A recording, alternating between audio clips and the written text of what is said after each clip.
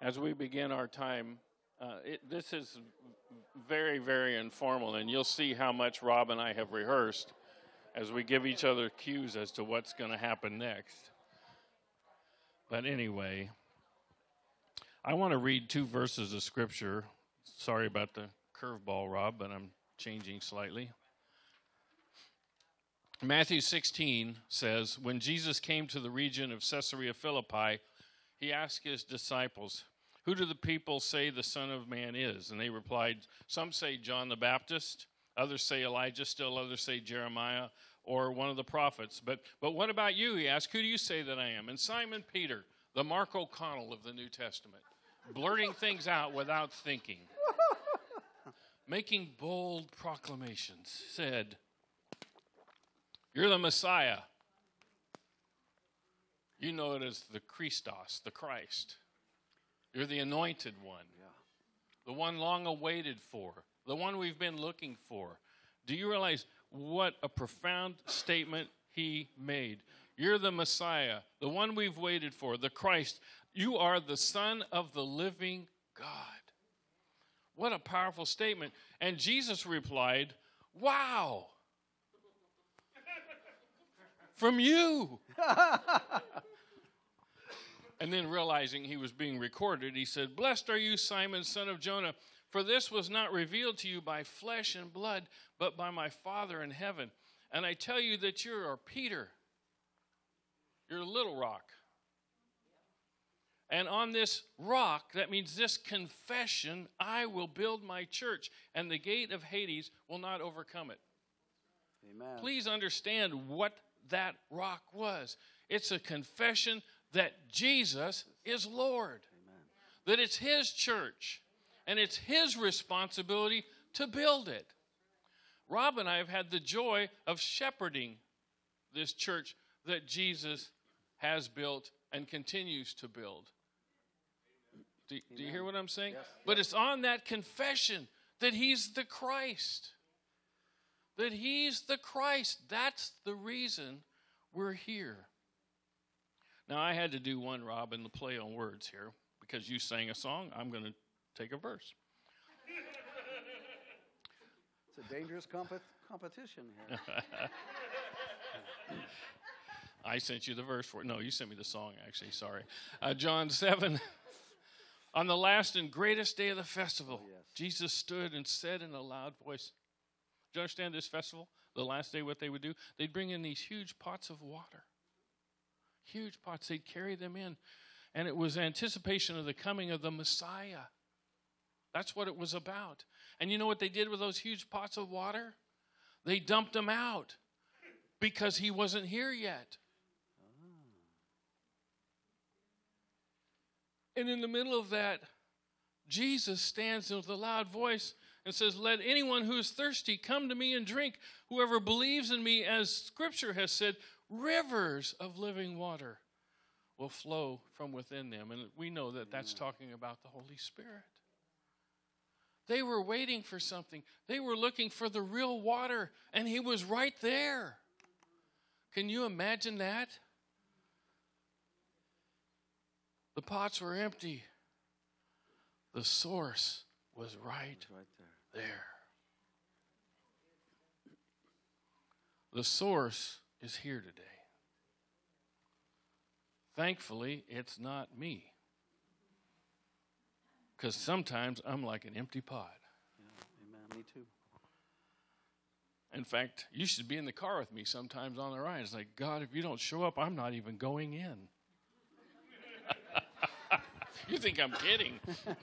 That's true. So, I am delighted to have Pastor Rob Christian, his wife Michelle, and you've got some of your family around all over the place. I'm sure you'll address all of that. Well, there you have it. So, long ago, when dinosaurs roamed the earth, sir,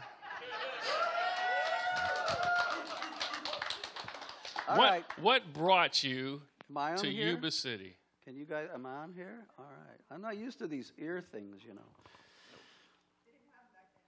You didn't.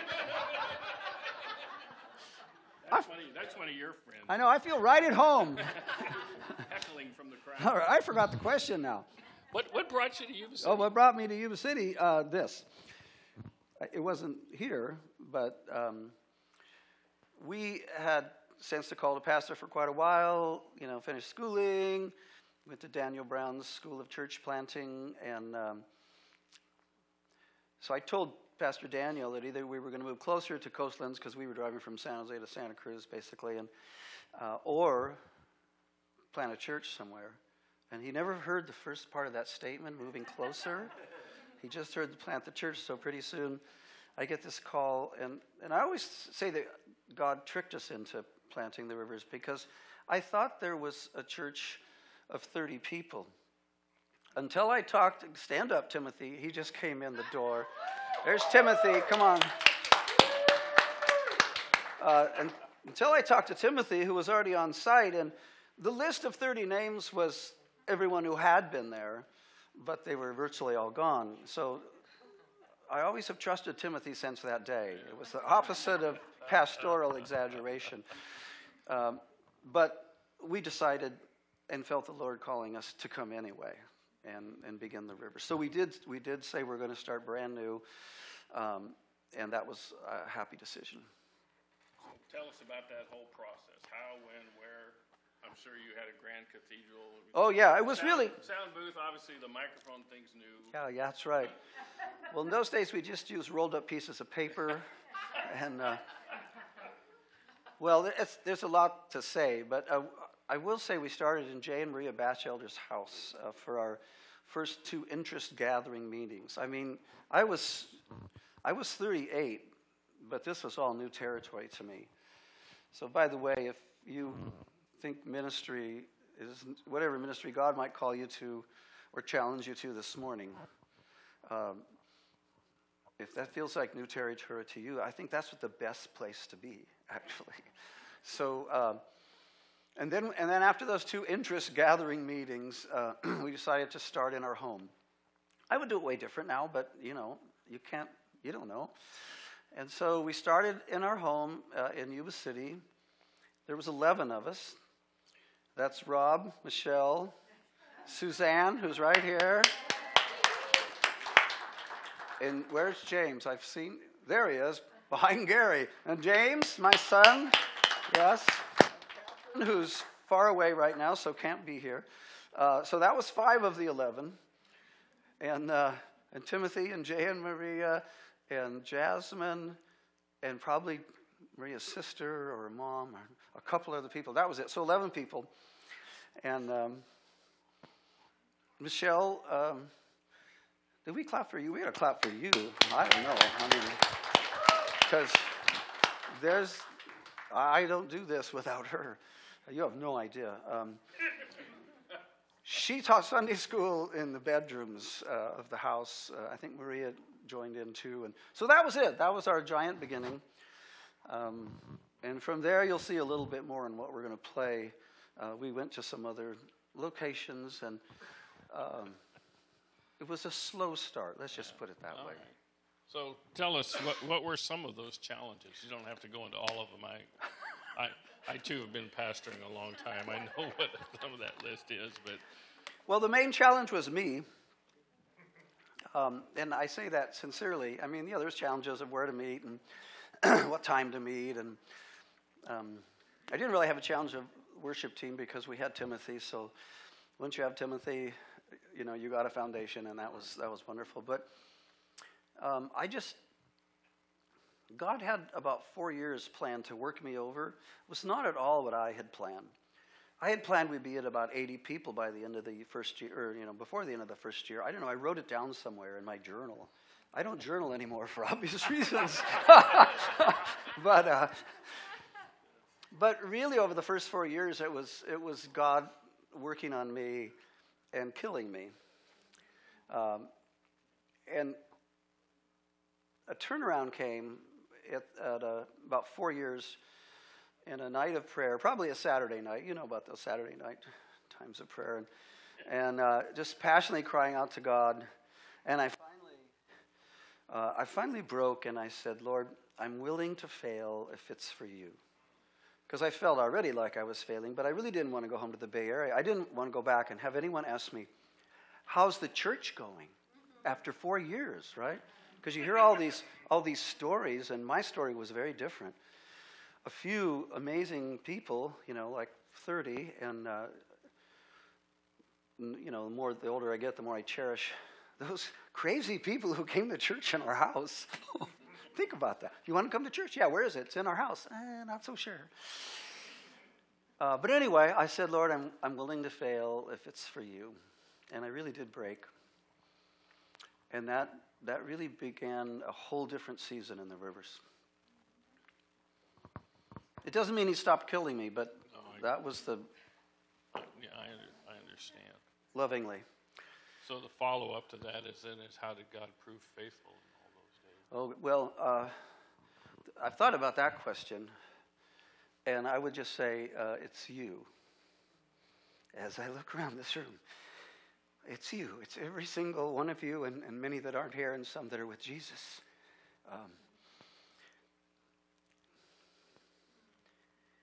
I can't say anything else. Everybody's loving, everybody's serving, everybody, believing for what didn't exist yet.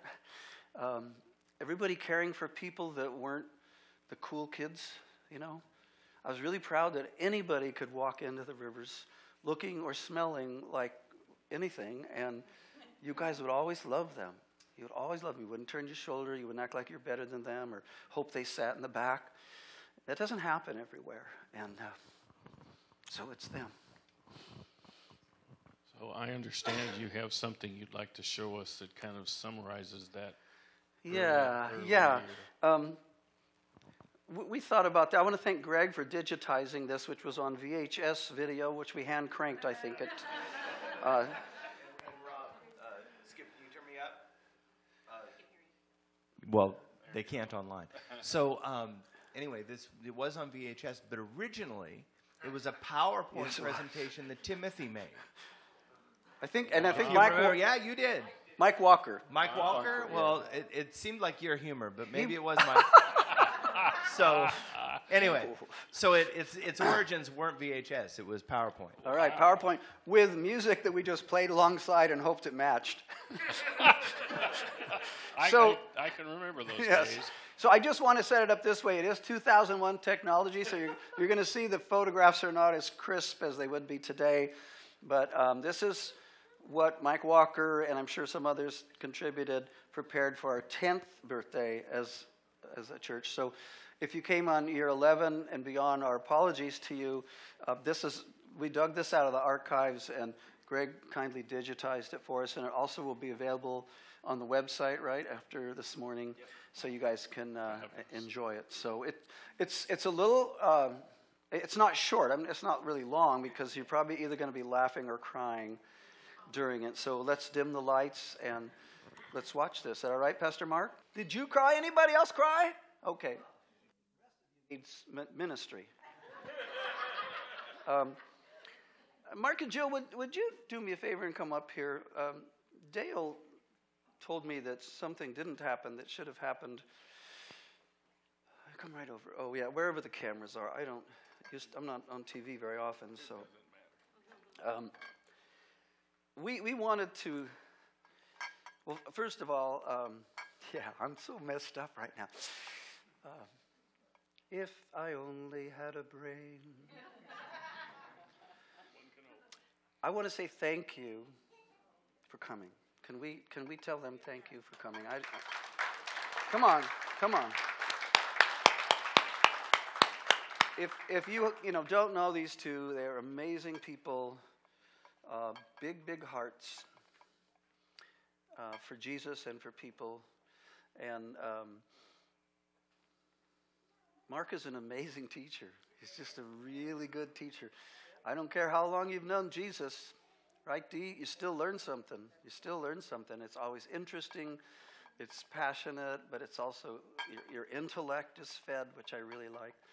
So apparently the baton was neglected to be passed to you.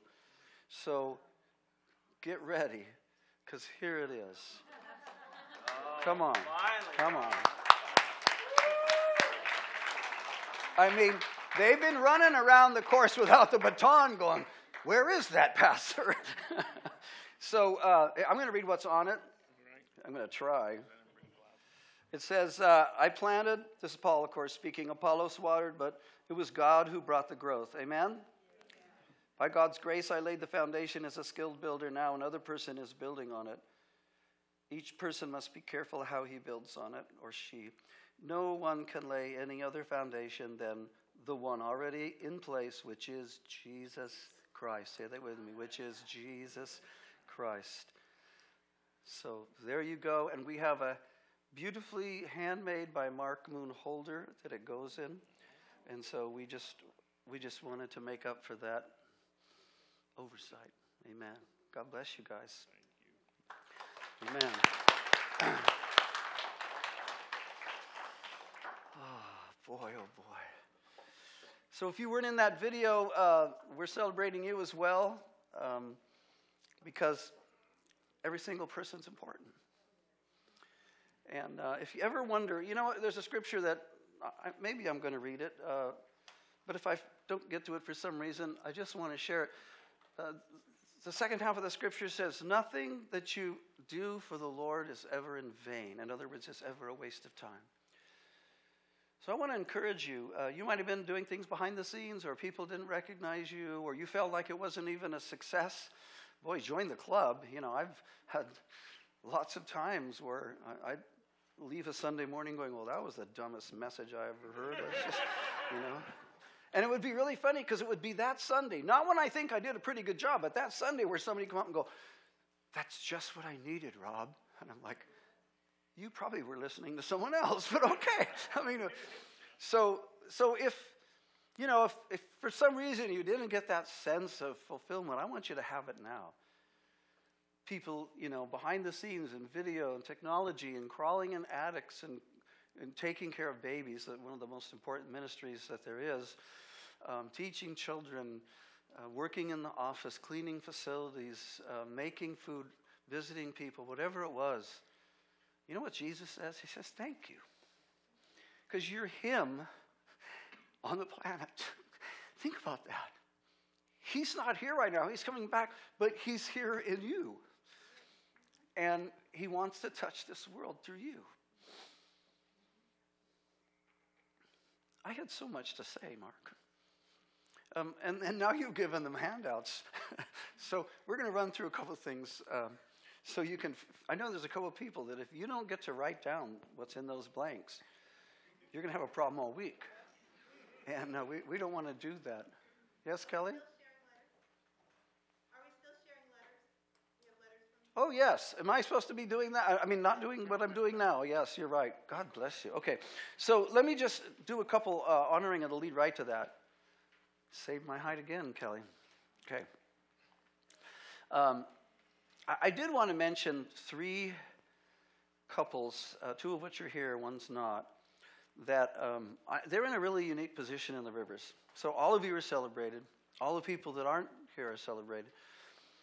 But these people came, one of them on the first day you guys arrived, right? And you weren't even speaking that Sunday, I don't think. But the other 2 couples came shortly after that. And I just find it amazing that with very little connection to the church initially, and then COVID hitting, they are still here.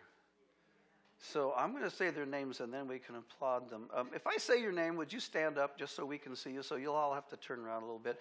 Okay, so we have Chris and Bibi Jackson, right, in the sound booth and in the back row. All right.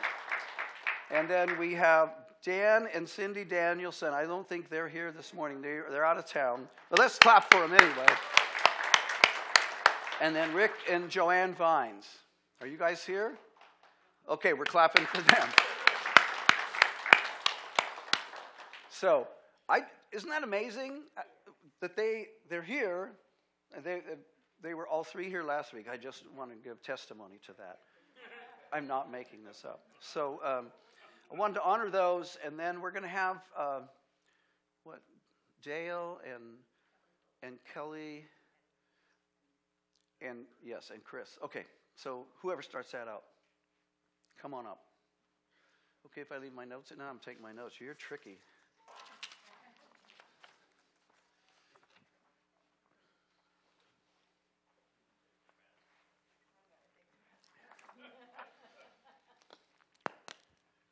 Wow, it's so good to see you guys. There's so many people here. This is so awesome. So I think I know most everybody, and you've known us for a long time, some of you guys. My name is Kelly Birch, and I was asked to read a couple letters from some other people, and then I have a letter to read from myself. Okay, so here we go. This is the first letter. See if you can figure out who it is. We'll do it like a game, okay? Okay. My family and I began attending the Rivers in 1995. They're probably in this. And it didn't take long for us to be in part of your family. The next 10 years or so were filled with countless challenges in my life, as well as countless miracles God blessed us with. From healing baseball injury overnight to providing financially after I gave my last $100 for something He led me to give to. God worked in my life, our lives in so many ways, it would take your entire day to share them with you all. That's true. Memories of Super Church, that was that word puppet that you saw running around with my husband. Memories of Super Church still gives me a warm smile in my heart. The drama team does as well, and I am blessed when I see the cross I made. I didn't know this. The cross I made for one of our skits that still hangs on your wall. I cherish the relationships I made with the Rivers family and pray you will continue to flourish in God's grace and love. Love and hugs from Brad and Christy Kosh and family. All right. So this next letter is from one of my best friends. There is only one certificate on my wall from when Pastor Rob baptized me in 1996. Raise your hand if you weren't alive in 1996. There's some of you guys. Sorry, I just have to do that. Yeah. Sunday school teacher forever. Yeah. There is only one certificate on my wall from when Pastor Rob baptized me in 1996. Not long after I had responded to an altar call at a music concert. The Lord rewired my brain to free me from sin and gave me a new life and completely new direction. Wow. The Rivers family loved me well. I can say amen to that. Even though I was not yet mature enough to understand the healing I needed to walk through then, they loved me with God's heart and received me in ways that took me a long time to know how to do consistently for others. When I think about that brief time of my life when I was an airman in the Air Force at Beale, I know the Lord did major works that served as a rock-solid foundation for the good future that lay ahead of me. As doctrines and denominations abound, the simple commitment to His word and command to love Him and others in joy is true in my life today. I know my life would not be what it is now without the faith, work, and obedience. There's three big words. Faith, work, and obedience of those that made the Rivers happen at the very beginning of my walk. We are all in debt to Christ. Praise Him, who is King and He is coming. I am so glad for being immersed in that truth as well as the water. My prayer is His church will continue to reach His hungry flock. Seems like a theme this morning. It is life-giving to be loved, trained, mended, and sent from the Rivers. Thank you all and bless you. Molly Small, Bruno.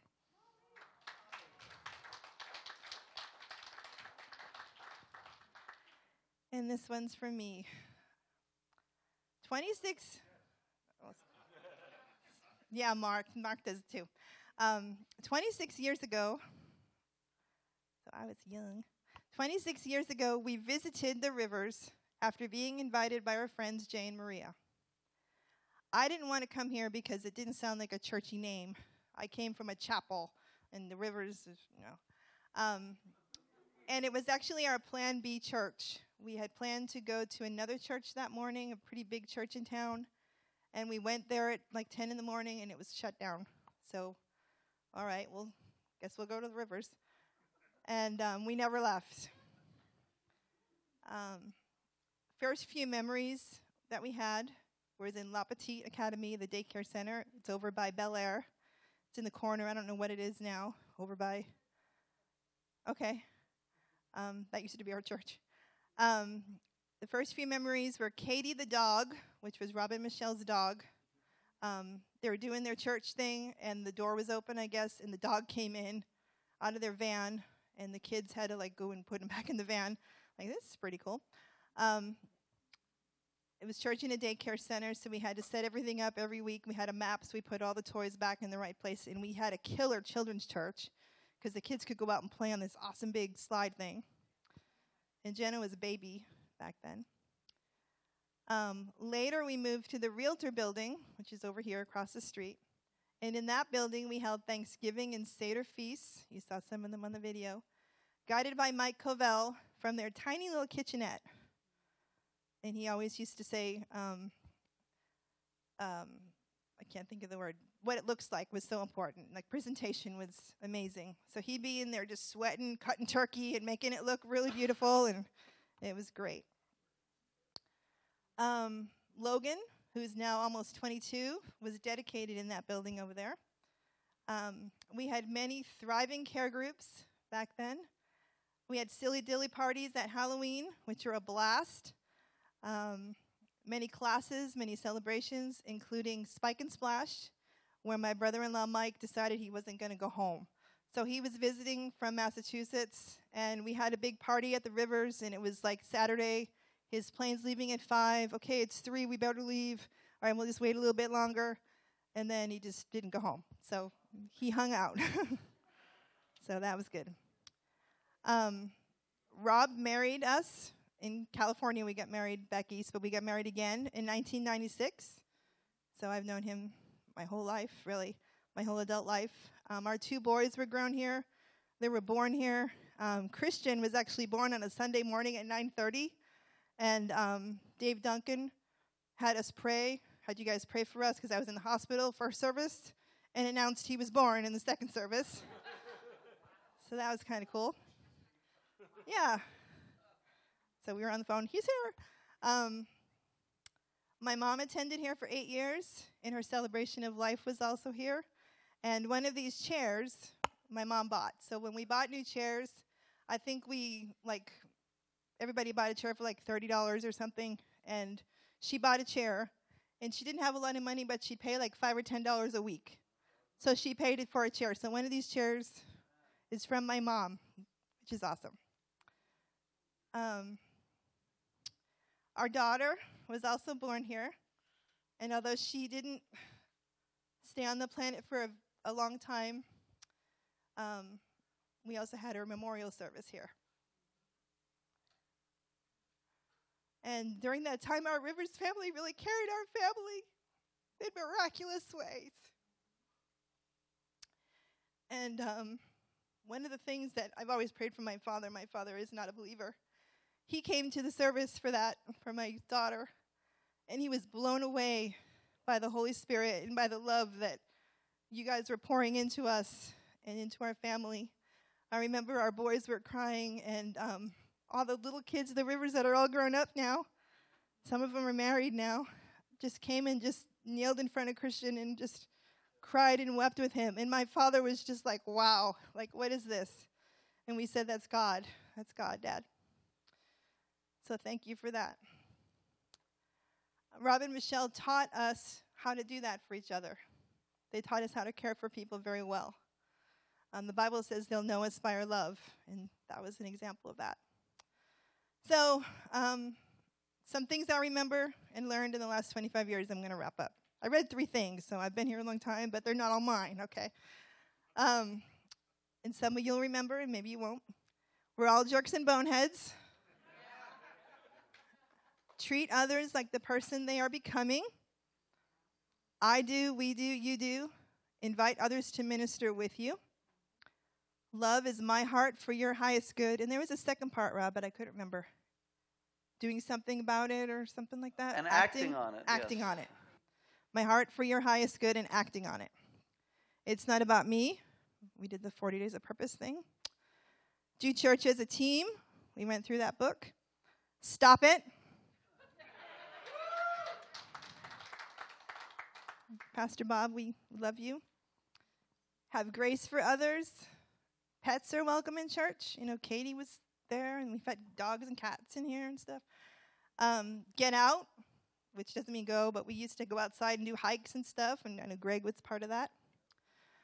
Quality coffee is essential, so we invested in good coffee, but don't drink the creamers. So the kids would drink the creamers, and we don't do that. It's disgusting. Eli, Smokey, Donkey, and James Reed, the biker puppet from Super Church. I couldn't find them all, but they were around. They were awesome. We had annual Turkey Bowl games where we'd go and play football on turkey morning. You know what I mean, right? And the last few years, that was followed up by dinner or breakfast at the Ball's house, Eric and Teresa. Let God drive your car. Learn that. And create a place for others to come to. And that's what we're still doing. And that's what, yes. Yes. The full phrase would be, your faithfulness creates a home for others to come to. Your faithfulness creates a home for others to come to. Yes, ma'am. And that's the truth. Mm-hmm. So we started here when we were kids and grew up here. And a lot of this didn't sink in until later, but now we're here creating, our faithfulness is helping to create a place for others to come to.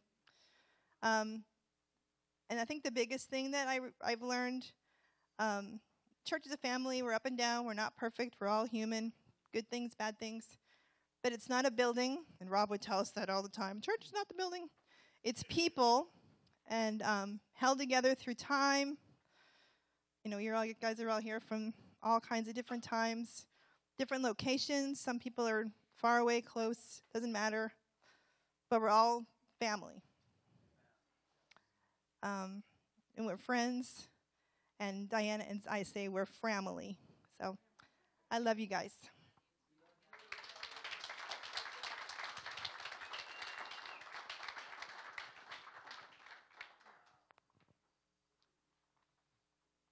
Well, that's kind of a hard act to follow.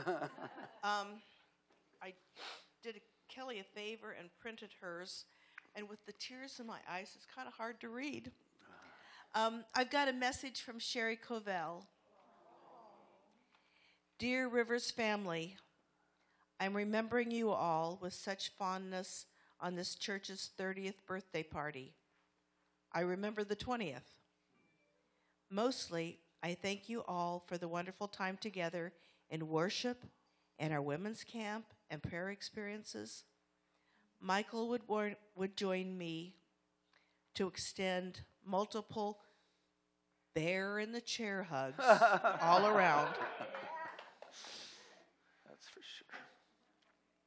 May our good Lord Jesus continue to bind our hearts together as we look to him, to our final home in heaven. I am so glad for the celebration and for Rob and Michelle's faithfulness and cheerful service. Sherry Covell, and she's got a cute little picture of herself, 78 and smiling. Come on.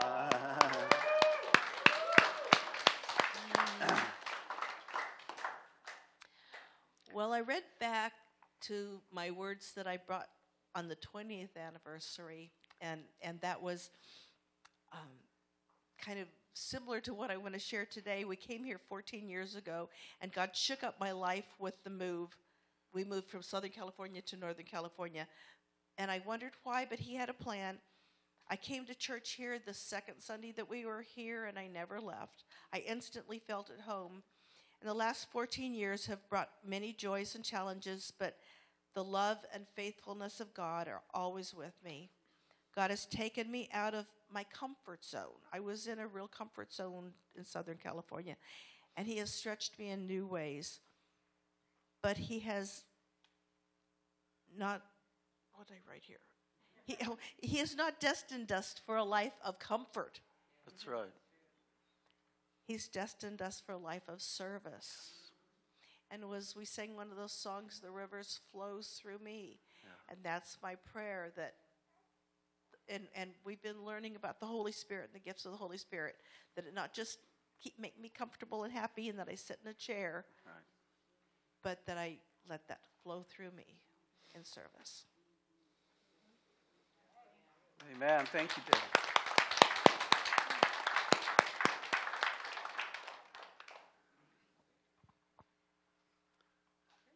Hey.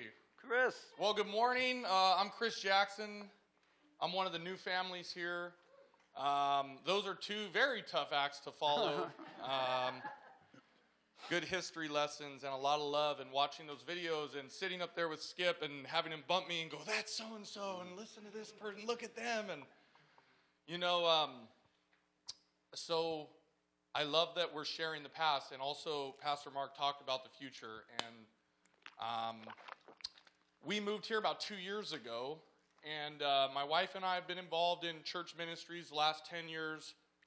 The 3 years before we moved up here to Yuba City, we were the directors of the Celebrate Recovery Ministry. We had about 40, 50, 60 every week, and we dealt with a lot of people and a lot of leaders and worship music, and we're juggling things around, and we don't know what God's doing with our lives, and we're settled in, and we built a friendships and all the good stuff that goes along with it, and then God asks us to move.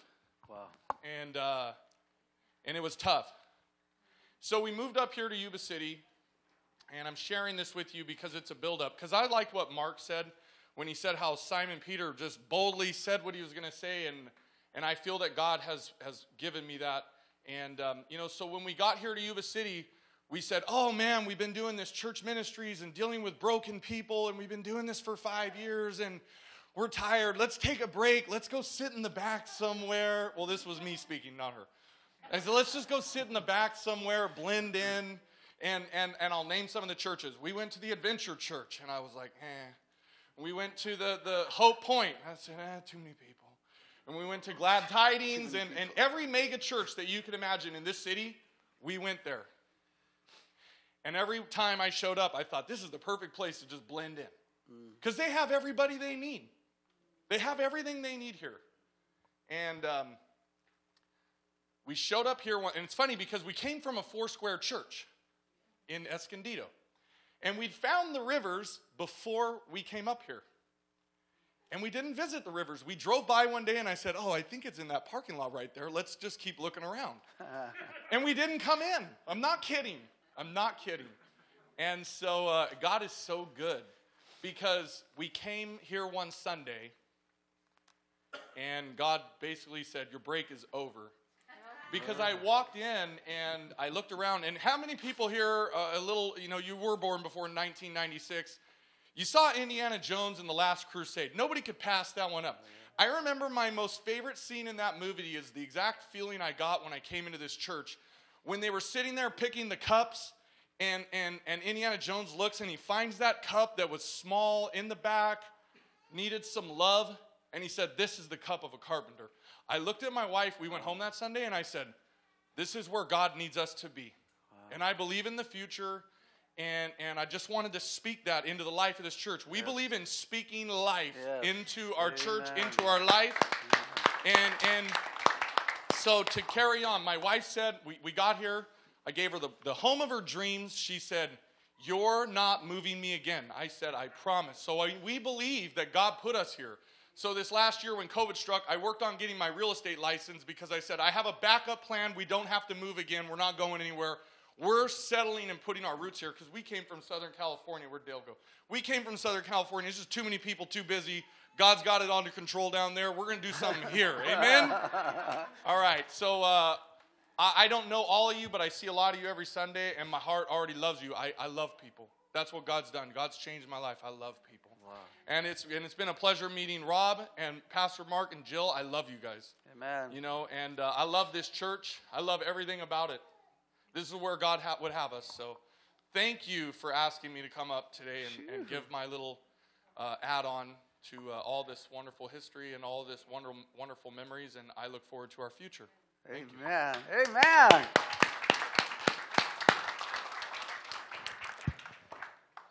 Talk about a hard act to follow. Gee. Thank you, Chris. Man, I'm fired up. Okay. Is there anybody else that's supposed to do something? Am I up here in the wrong time again? Or are we good to go? Gabriel. Well, let's get a microphone if he's going to. Can we say hi to Gabriel? Oh, this is a precious man right here. I came to the Rivers. It was 1996. I'd gone through divorce. Just go like that. I'd gone through divorce. I was broken. Hold And on. what are we doing? I'm just trying to turn it on. I don't know how it works. Maybe I'm not talking loud enough.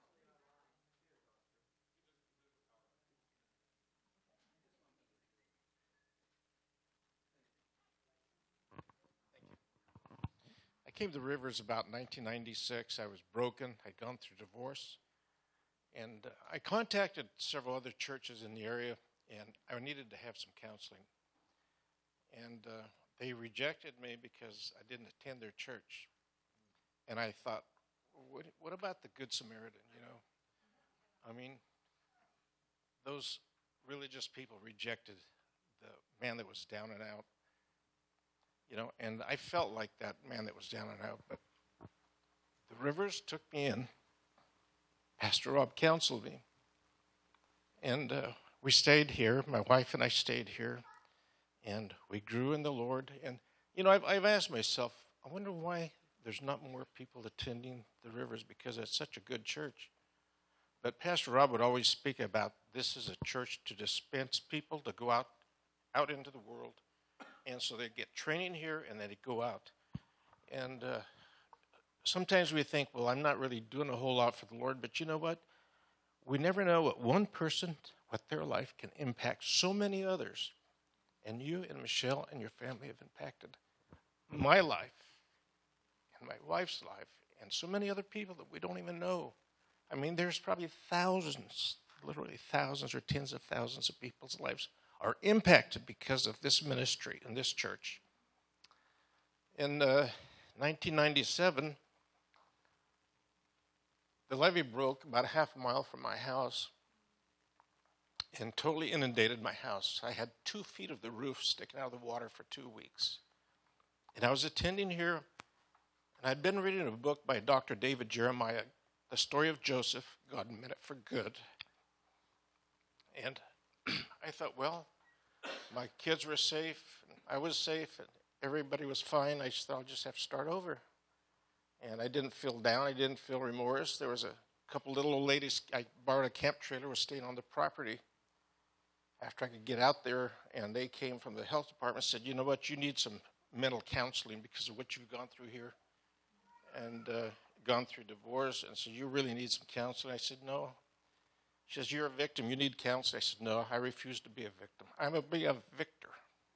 I'm a victor through Christ who loved me. And I went through that, and Pastor Rob and Jeremy and Suzanne and Catherine came out to my house, and people from the church here helped me muck it out, see what I could save, and clean stuff and wash stuff. And bottom line is we couldn't save anything. Everything was a total loss.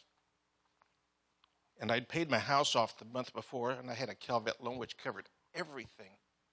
Every kind of tornado, typhoon, hurricane, sleet, snow, everything. But I paid my house off, so I didn't have that insurance. About 2 months later, I got a letter from Calvet saying that I owed them $42.86. With that $42.86, I had insurance, flood insurance. But I didn't know it for 2 months.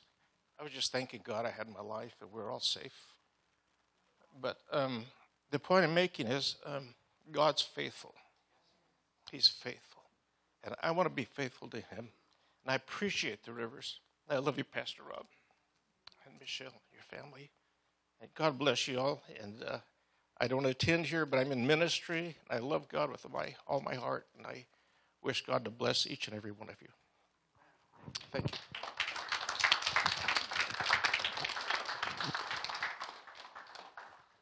So I just want to make sure you understand that Gabriel had a wonderful new house built. We got to be there at its dedication. When he called me, I'm like, oh my gosh, your house is destroyed. And he's like, praise God. And I'm like, I don't think I'd be saying that right now. But Gabriel said that, and God was faithful. That's called faith, amen? Yes. All right. When are we supposed to be done? I'm going to adjust my belt. No, I mean...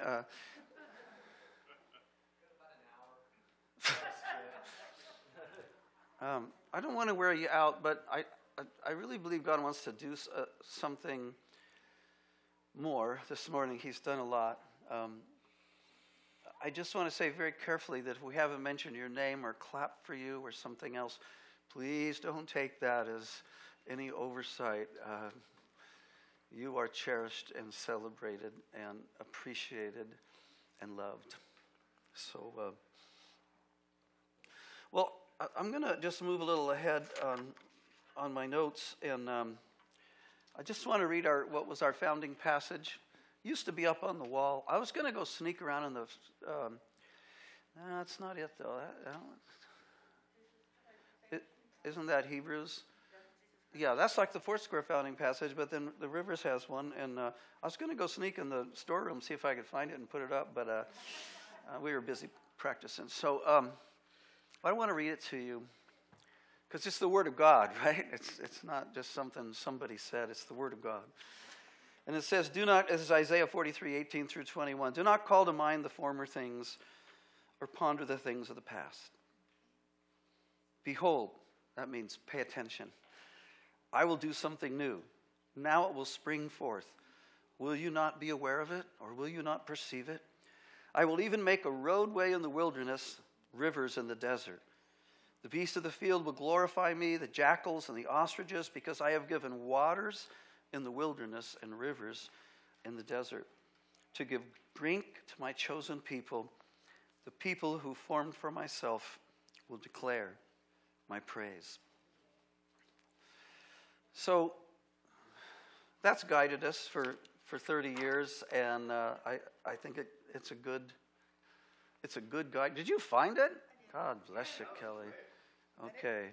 I just have one request, Pastor Mark, but you don't have to do it, because I'm. It's kind of cool. Like, I'm not really anybody anymore. But if you want to put this up, you can. No pressure. Forget the former things. Do not dwell on the past. See, I am doing a new thing. I am making a way in the wilderness and rivers in the desert to give drink to my people. It's a little bit shortened version. So wherever you are, whatever the name of your church is, wherever you put your pictures, you get it, Jill. That's what God wants to do.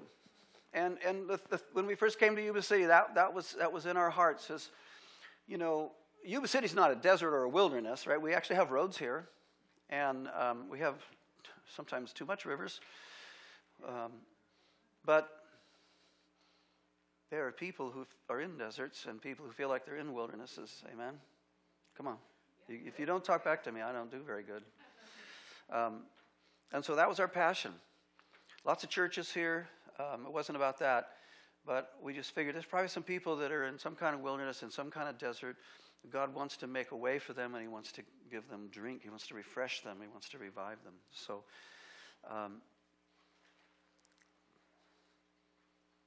made me think of what 2 Corinthians 5:7 says. It says, we walk by faith, not by sight. When God says he's going to do something new, and then he asks this question, can you perceive it? And faith is an interesting thing. It's not like you get a scripted, something from God that says, this is what's going to happen. Anybody got that? I don't get those. Even prophecy has contingencies, and mysteries sometimes. But one thing faith asks us to do is to see what isn't here yet. And every one of you who came, that was something in your heart, and you made something be here that wasn't here before you came. Think about that.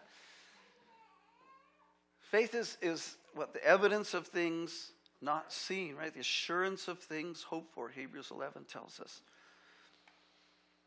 And so I just believe this morning, wherever you might attend, if this is your church home, or if you're in another church home, or if you're watching online and you're far away, I believe God's asking you, will you perceive the new thing that he wants to do? I'll get to a little more of that later. And part of that is you have to let go of the past. It doesn't mean, it's kind of ironic. We're celebrating 30 years, and my text is, forget the past. Well, obviously, we're not forgetting the good stuff in the past, because the past does inform us. But I want you to say this with me. I'll say it once. Your past does not define your future. There it is. Let's say it together. Your past does not define your future. Now, masked or unmasked, don't spit on them, but turn to somebody near you and tell them that your past does not define your future. Isn't that liberating? Is that liberating, church? Amen. Thank you. Was that Mark? Oh, that was Chris. Okay. I pay Mark to say amen, but he failed there. Okay. How many people have made mistakes? If you don't raise your hand, I'm coming over to raise them for you. So, have you ever made a mistake? Yes. Okay. All right. How many people have made lots of mistakes? How many people have made mistakes that you grieve over? Right? Right. That's why we kept telling people we're jerks and boneheads being transformed in the image of Christ. It was a filter. If you came in here and I said you're a jerk and a bonehead and you didn't like that, I knew you probably weren't going to last at the Rivers. Right? Because, you're like, there's that pride thing. Well, I'm not a jerk and a bonehead. And we just turn and go, yes, you are. Because we had Scripture to back us up. Right? All have sinned and fallen short of the glory of God. Right? No one is righteous. No, not one. That's what the Scripture tells us. But when you fail, and when you know you stumble, and when you struggle with things, for you to know that your past doesn't define your future is an amazing truth. And that's what God's saying. He goes, let go of the past, including your accomplishments. Let the past inform you, but it doesn't direct you. And hold on to this future where God says, I'm going to do something new, and I'm going to ask you to try and perceive it. That means we're going to have to seek him some. That means we're going to have to ask him. That means we're going to have to listen. That means we're going to have to follow. And then he'll help us perceive what that new thing is. We sang a song this morning. I'm always looking for my water. Usually Darlene has. Oh, there we go. We sang a song this morning, and I've been thinking about these lyrics for at least weeks. Actually, we didn't sing this song this morning. We're going to sing this song. Yes. We sang this song last Sunday. I happened to be here 2 weeks in a row. It's a very strange experience, but a wonderful experience. We sang this song last Sunday, and these lyrics bothered me a little bit. And I'll explain that. The song's Waymaker. And it says, you are here touching every heart. I worship you. I worship you. You are here healing every heart. I worship you. I worship you. And then it says this. You are here turning lives around. I worship you. I worship you. And I don't want to come off as rude. I don't mean to do that. But I want to ask a tough question. And this is to everybody in the room. Okay, I'm not focusing it on to the current congregation of the Rivers in any way more than I'm focusing it on to you and me. Okay, and you know how it works. It's always 4 fingers pointing back at me. However that works. Okay, so I don't want to be rude, but I do want to provoke you. And in the biblical sense, I want to admonish us. Okay, I'm totally in on this. But here's the question. Wherever your here is he here turning lives around? Is he here turning lives around? Or are we just here going through it? You know, nice songs, good message, enjoyed the teaching, I got friends, it's all okay. Because you see, that really has very little to do with what Jesus intended for his church. And my concern, our district supervisor, when I retired from being the area pastor in the middle of last year, he said, well, Rob, you're still an elder on the district. I'm like, couldn't you use another term? But, you know, I thought it was very honoring. I don't think of myself in those ways. But actually, this morning, I'd like to come to you that way. I got most of you beat.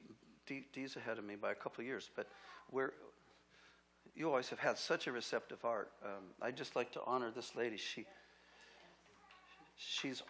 knows, yes, come on.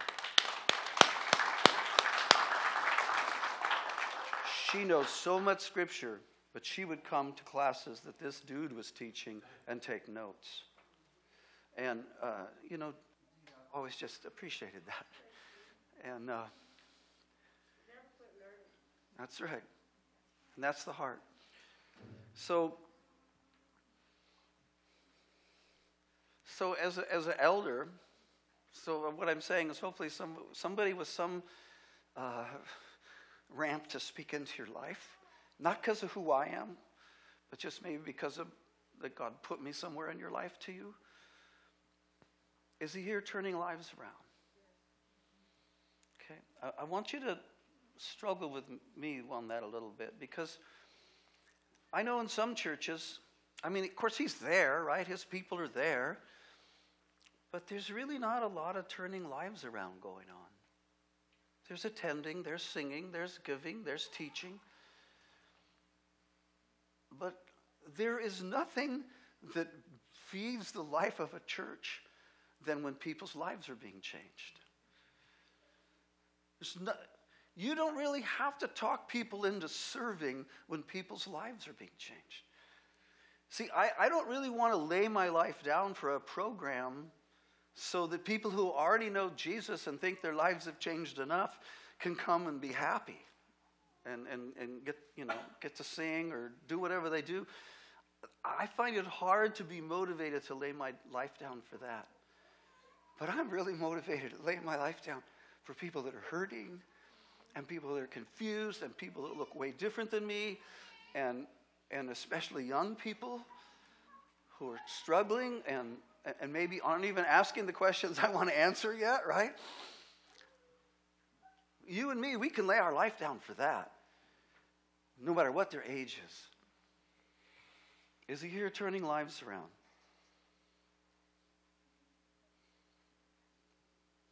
See, I believe the Church of Jesus Christ is intended to be an instrument of spiritual revolution, not an institution of religious gatherings. Jesus was a spiritual insurrectionist, right? That's why they killed him. That's why he caused so much trouble. None of the religious establishment liked him at all. He'd come to their meetings and disrupt it, not by being rowdy, but by just saying one or two things that turned everything upside down. So I want to share 5 things. And I feel I just wanted to reference the Apostle John, 1 John 2:7. Because he says, dear friends, I'm not writing to you a new command, but an old one, which you have heard since the beginning. This old command is the message you have heard. I believe what he's saying there, it probably has 2 references. It's the Apostle John, so what do you think he might be talking about? All you need is? Yes. Okay, 1 John's the love epistle. So I'm pretty sure he's talking about Jesus' command, love one another, right? As I have loved you, I want you to love one another. This is how everybody's going to know you're my followers. But I also believe when he says that this old command is the message you have heard, I hear the echo in that this is the gospel. This isn't just love one another, but this is the rest of the gospel. The incarnation, the death, and the resurrection of Jesus Christ that birthed the church by the coming of the Holy Spirit, who lives inside of every one of us, not so we can be happy, and thank you, Kelly, not so we could be in our comfort zone, Right, Chris? And Chris? I got 2 Chris's in a row here. Man, that makes me happy. It's not why the church exists. COVID hasn't helped. Would you agree with that, Pastor? COVID hasn't helped. Oh, don't mind. Just don't gather for a year. Or you can gather, but not now. Stop. It hasn't helped. A lot of people have kind of got the wind out of their sails. A lot of people have strayed. Still here? Oh, this is when I'm supposed to say, I love you. And I do. And this is where I say, tell it like it is. Amen. Okay, 5 things I just think we need to be reminded of. So that's why I wanted to talk about what John said. He goes, I'm not going to tell you anything new. And, I was getting ready to be here, and Pastor Mark asked me to share, to do the message, and I'm like, oh, I thought I was just going to sit in the back row and blow bubbles or something, So, and then I thought, well, there's going to be a lot of people there that I know, and they'll probably want to hear something profound. Well, sorry. I decided to take that burden off myself and just share with you the simple things that I think God wants us to know. 5 things. Can you say 5? All right, here's the 5. I'm going to just mention them. I'm going to go over them briefly because I don't want to wear you out. The first is we need to have, what are the 5 things? There are 5 things that if we're going to be the church, if we're going to be the people that God intended us to be, okay? If we're going to do on the planet through the church, whatever church that is, right? It's all His church. If we're going to do on the planet what He wants us to do, which is turning lives around, amen? These are things I think are essential. The first is a mindset that accepts and values broken people. I'm going to say this next thing very vaguely because the person I'm talking about could be watching. And then I know someone, and there's another person that attends the same church that they attend, but that person is different. I mean, he's significantly different than what we might call a normal person. Now, of course, I relate to him because I'm also significantly different than a normal person. Amen. And yeah, you guys all, I don't know, that's not news. But this person will sometimes, want to say something in the middle of the service or just do things that to the structure, organize, this is how the service goes kind of mindset doesn't fit. But I think we need more people like that coming in our doors, coming into our homes, however it happens. We need more people like that, not less. Made me think of when Jesus saw I think it was, it was a dude in a tree. What was his name? Zacchaeus, or Zacchaeus. Yeah, okay, thank you. I had it yesterday. This guy's watching Jesus from the tree because he's short. And out of all the people that were there, important people, rich people, influential people, Jesus looks at the dude in the tree. He goes, I want to come to your house for dinner tonight. Isn't that great? And he's like, Jesus wants to come to my house? Now, this guy isn't like a devout Jew. No one likes him. I believe he was a tax collector. Yeah, no one likes him. He was basically a traitor. It'd be sort of like if he was an Antifa guy sitting in the tree. Right? And I'm not even joking. That's it. And Jesus goes, I want to come to your house for dinner. What does Zacchaeus do? He rushes home and tells his Mrs. Zacchaeus, we got company. How many? I don't know. He has lots of friends. That's who Jesus reached out to. I think we have to have a mindset that accepts and values broken people. And the second thing is this, I think we have to have a passion to see people restored to who they really are. Sin distorts you, right? Sin mars you. Sin warps you. Can anybody say amen to that? It's happened in your life, so you have personal experience. But Jesus goal is to restore you, right? I came that they might have life and life abundantly. We're being transformed into the image of Christ. That's the goal. And one way I like to define just a glimpse of that is the new man, the new creation that 2 Corinthians tells us about.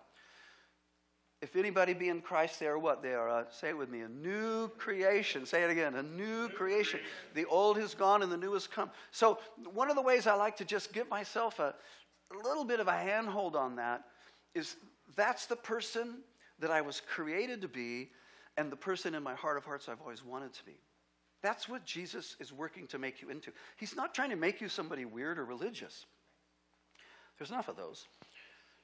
He's trying to make you into the person that you were created to be and in your heart of hearts you've always wanted to be. In other words, those two things link up. And all of a sudden, well, not all of a sudden, but over a process you realize, I'm becoming more of who I'm really supposed to be. I'm becoming less distorted and more like Jesus. And are there ever setbacks along that road? Oh, baby. But Jesus, oh gosh, if I could just say one thing. Jesus never gives up on you. He never gives up on you. He never gives up on you. He never gives up on you. He doesn't define you by your sin or your biggest failure. Isn't that great news? It's not, aha, I knew you were like that. It's, aha, I'm making you something different. Forget the past, right? I'm doing something new. Third thing is this, a commitment to the hard work. I think Kelly pretty much, she must have seen my notes, I'm thinking. A commitment to the hard work of ongoing transformation in ourselves and in others. This is called discipleship. It takes the gospel to be able to release people into who they're supposed to be, and then it takes discipleship for that process to keep going. It's transformation. That's where Galatians 6:9 comes in that I referenced earlier. Let us not become weary in doing good. Some of you have. Maybe you've been hurt. Maybe people didn't appreciate what you did. Or maybe you did it wrong and people are, well, that was dumb. But don't be weary in doing good. And here's the why. For at the proper time we will reap a harvest if we do not give up. We'll reap a harvest. Michelle and I live in a place where we have a little orchard and some raised beds for garden. And first of all, I'm so humbled by farmers. Because if you depended on me, we'd both be very skinny. Farmers grow all this food. You know, we go to the grocery store, it's all there. But when you grow your own, it's all about reaping a harvest. I didn't plant that apple tree to see leaves or even the flowers, right? Oh, what beautiful flowers. I'm like, you better get pollinated, right? It's all about reaping a harvest. And your life is about bearing fruit. That's the harvest for Jesus. It's about bearing fruit. All sorts of different ways and kinds. It's custom tailored. Some of the fruit you're going to bear, I could never bear because I'm not you and you're amazing that way. But I will tell you one thing. When you get to the end of your life, God's going to ask you two questions. I upped it by one. The first he's going to ask you is, what did you do with what I gave you? Gifts, talents, calling, friends, relationships. What did you do with what I gave you? But the second thing he's going to ask you is, can I see my harvest? Now, of course, we know. But he's going to expect a harvest from our lives. We can't come and say, well, I have nice leaves. He goes, you're a fruit tree, dude. Right? Well, I have flowers. And, well, here's a little apple that the birds have already picked on, Lord. It can't be like that. And one thing I've learned being I don't even know what to call me. A silly farmer. Let's call me that, a silly farmer, not a real farmer. One thing I've learned is none of this happens by accident. Weeds happen by accident. Thistles happen by accident. But my apples and pears and nectarines and broccoli and cauliflower, I'm learning to like cauliflower because when you grow it, you got to eat it. You're like, it's got to be good. And tomatoes, they take work. They take planning. They take strategy. Anybody say amen to that? It's done a little bit, right? It doesn't happen by accident. And neither will your fruit bearing. And I don't know how long you have. You might think, well, I'm only 22. I'll sow some wild oats. I lost a brother at 21. I'm thankful he wasn't sowing wild oats. You've all lost friends way before their time and family members.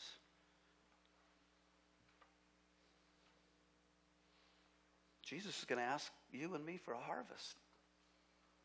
So we have to do the hard work. I come up with another story if it was real, but I've never lied to you. Number 4, I resolved to work together as a team to carry out God's call. And I just call this church. It's people doing it together. It's people cooperating. You should try being on the worship team with me. That takes a lot of cooperation. Amen. It does. It's just true. Because I want a certain thing, right? And God love them for putting up with me. But it takes hard work. And by the way, we don't want it to sound really good so you can go, oh, you guys sound really good. We want it to sound good so you can be released in worship, not distracted by our mistakes or confusion, and experience the presence of God. Amen?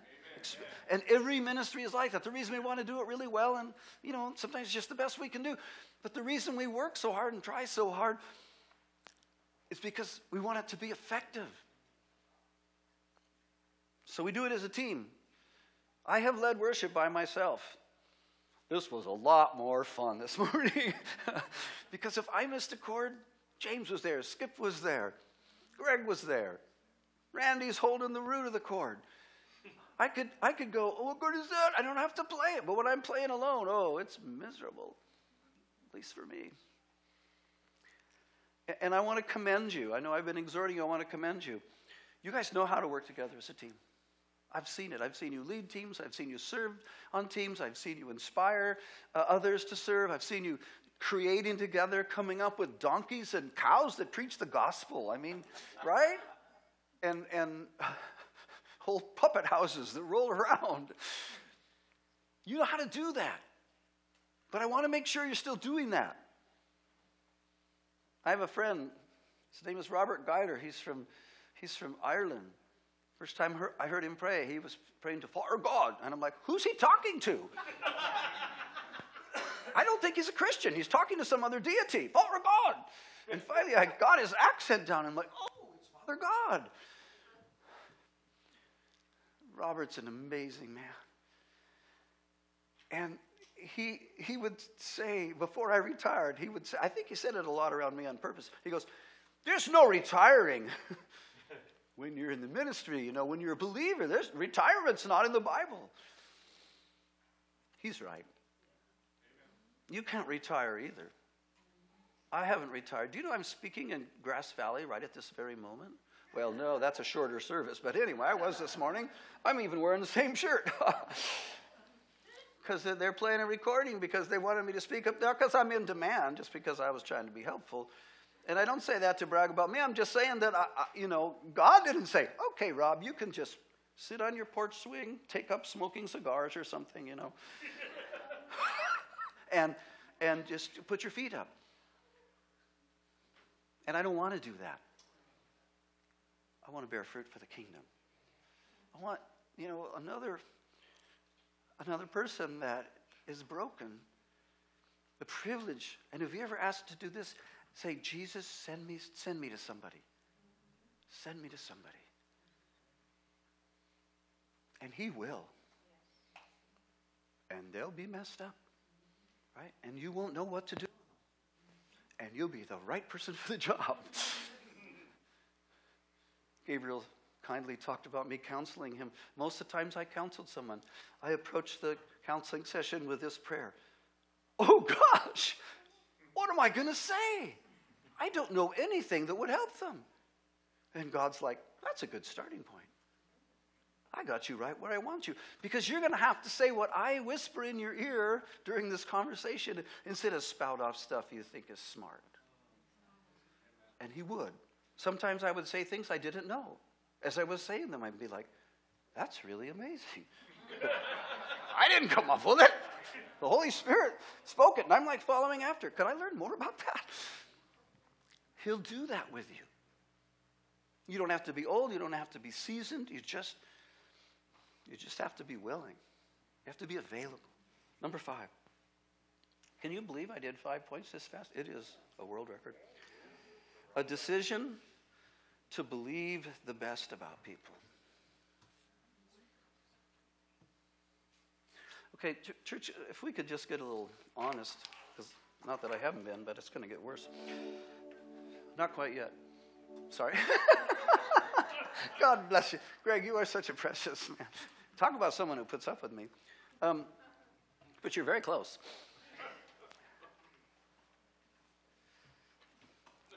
Worship team, you can come up, though. You can come up and be poised. Here's what I want to say.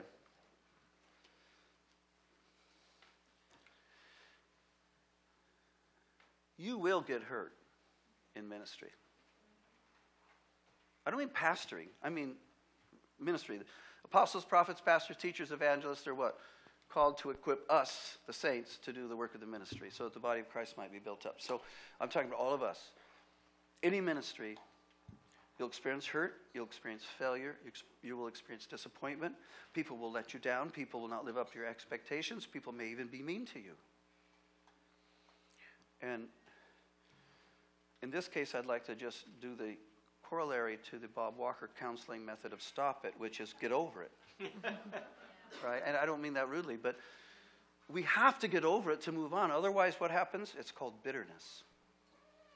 And bitterness will wreck you, not just in ministry, and in your life. And then if I could be so bold, love you, who do you think you are anyway? Because you do that too to other people. Sometimes we don't even know it, right? We don't even know it. Oh, I didn't know I offended you. I'm so sorry or let you down. I've let so many people down, and I never wanted to. But we have to move beyond that, because otherwise there's no harvest. You just kind of go off to the side, and you protect yourself. You weren't made to be protected. You were made to be a warrior. Right? More than conquerors, like we sang. That takes some nicks and bruises to get there.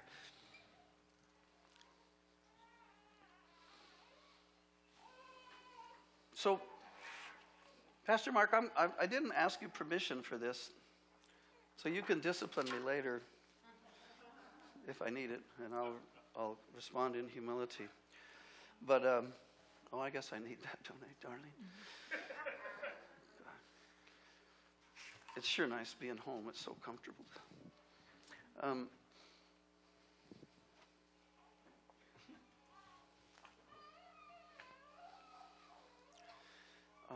I just really felt like this morning we're supposed to respond to Jesus. And I know, we're trying to keep social distance and wear masks and but I think we can still do that. But can I switch here?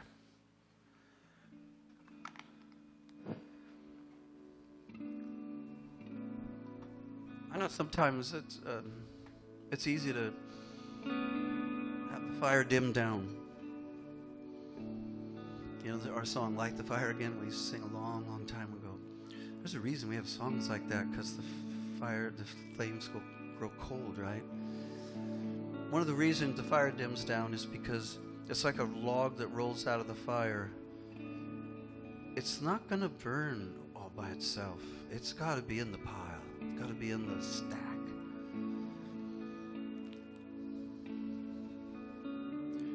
And so here's my invitation, and I'd like you to respond somehow.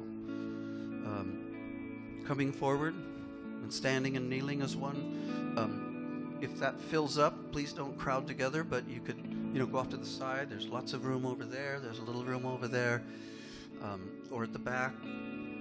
If that fills up, then just where you are at your chair.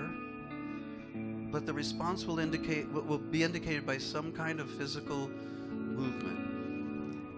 kneeling, standing, some change from where you are right now.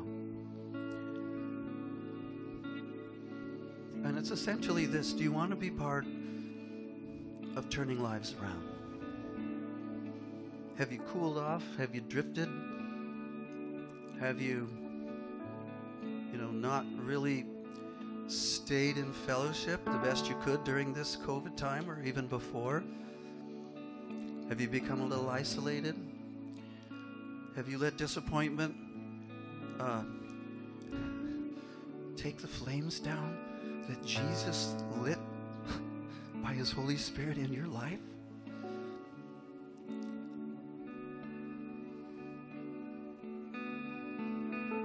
So what I'm asking the Lord for this morning is a renewal, starting with me. I need it. I need it. I need Him to fan my flames. I need Him to wash me clean, like we sang. I need Him to purge me with His fire. I need Him to fill me with His anointing. I want to have an increased passion for the lost and the broken. Sometimes I'm just okay how I am, and Jesus is not okay with that. So I'm going to ask you to be brave. I'm going to ask you to be humble. And we're going to sing a song. And there's really no direction beyond that. I'm just going to invite you to respond. If you want to be part of something that turns people's lives around, and you're ready to let Jesus work fresh in you, pour fresh oil of His Holy Spirit into your life, be filled again, and put your hand to the plow so we can bring a harvest to our Savior, then I'd just like you to respond starting right now. Come forward, go to the back, go to the aisles, go to the sides, and just tell Jesus, yes, I want to be part of something that turns lives around, and I need you to fill me in order for that to happen.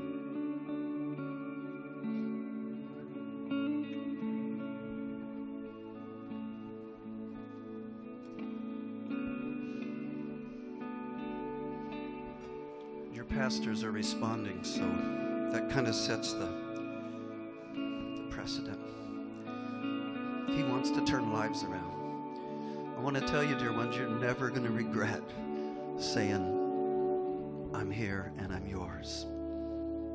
I'm here and I'm yours. Jesus said, if you want to be my disciple,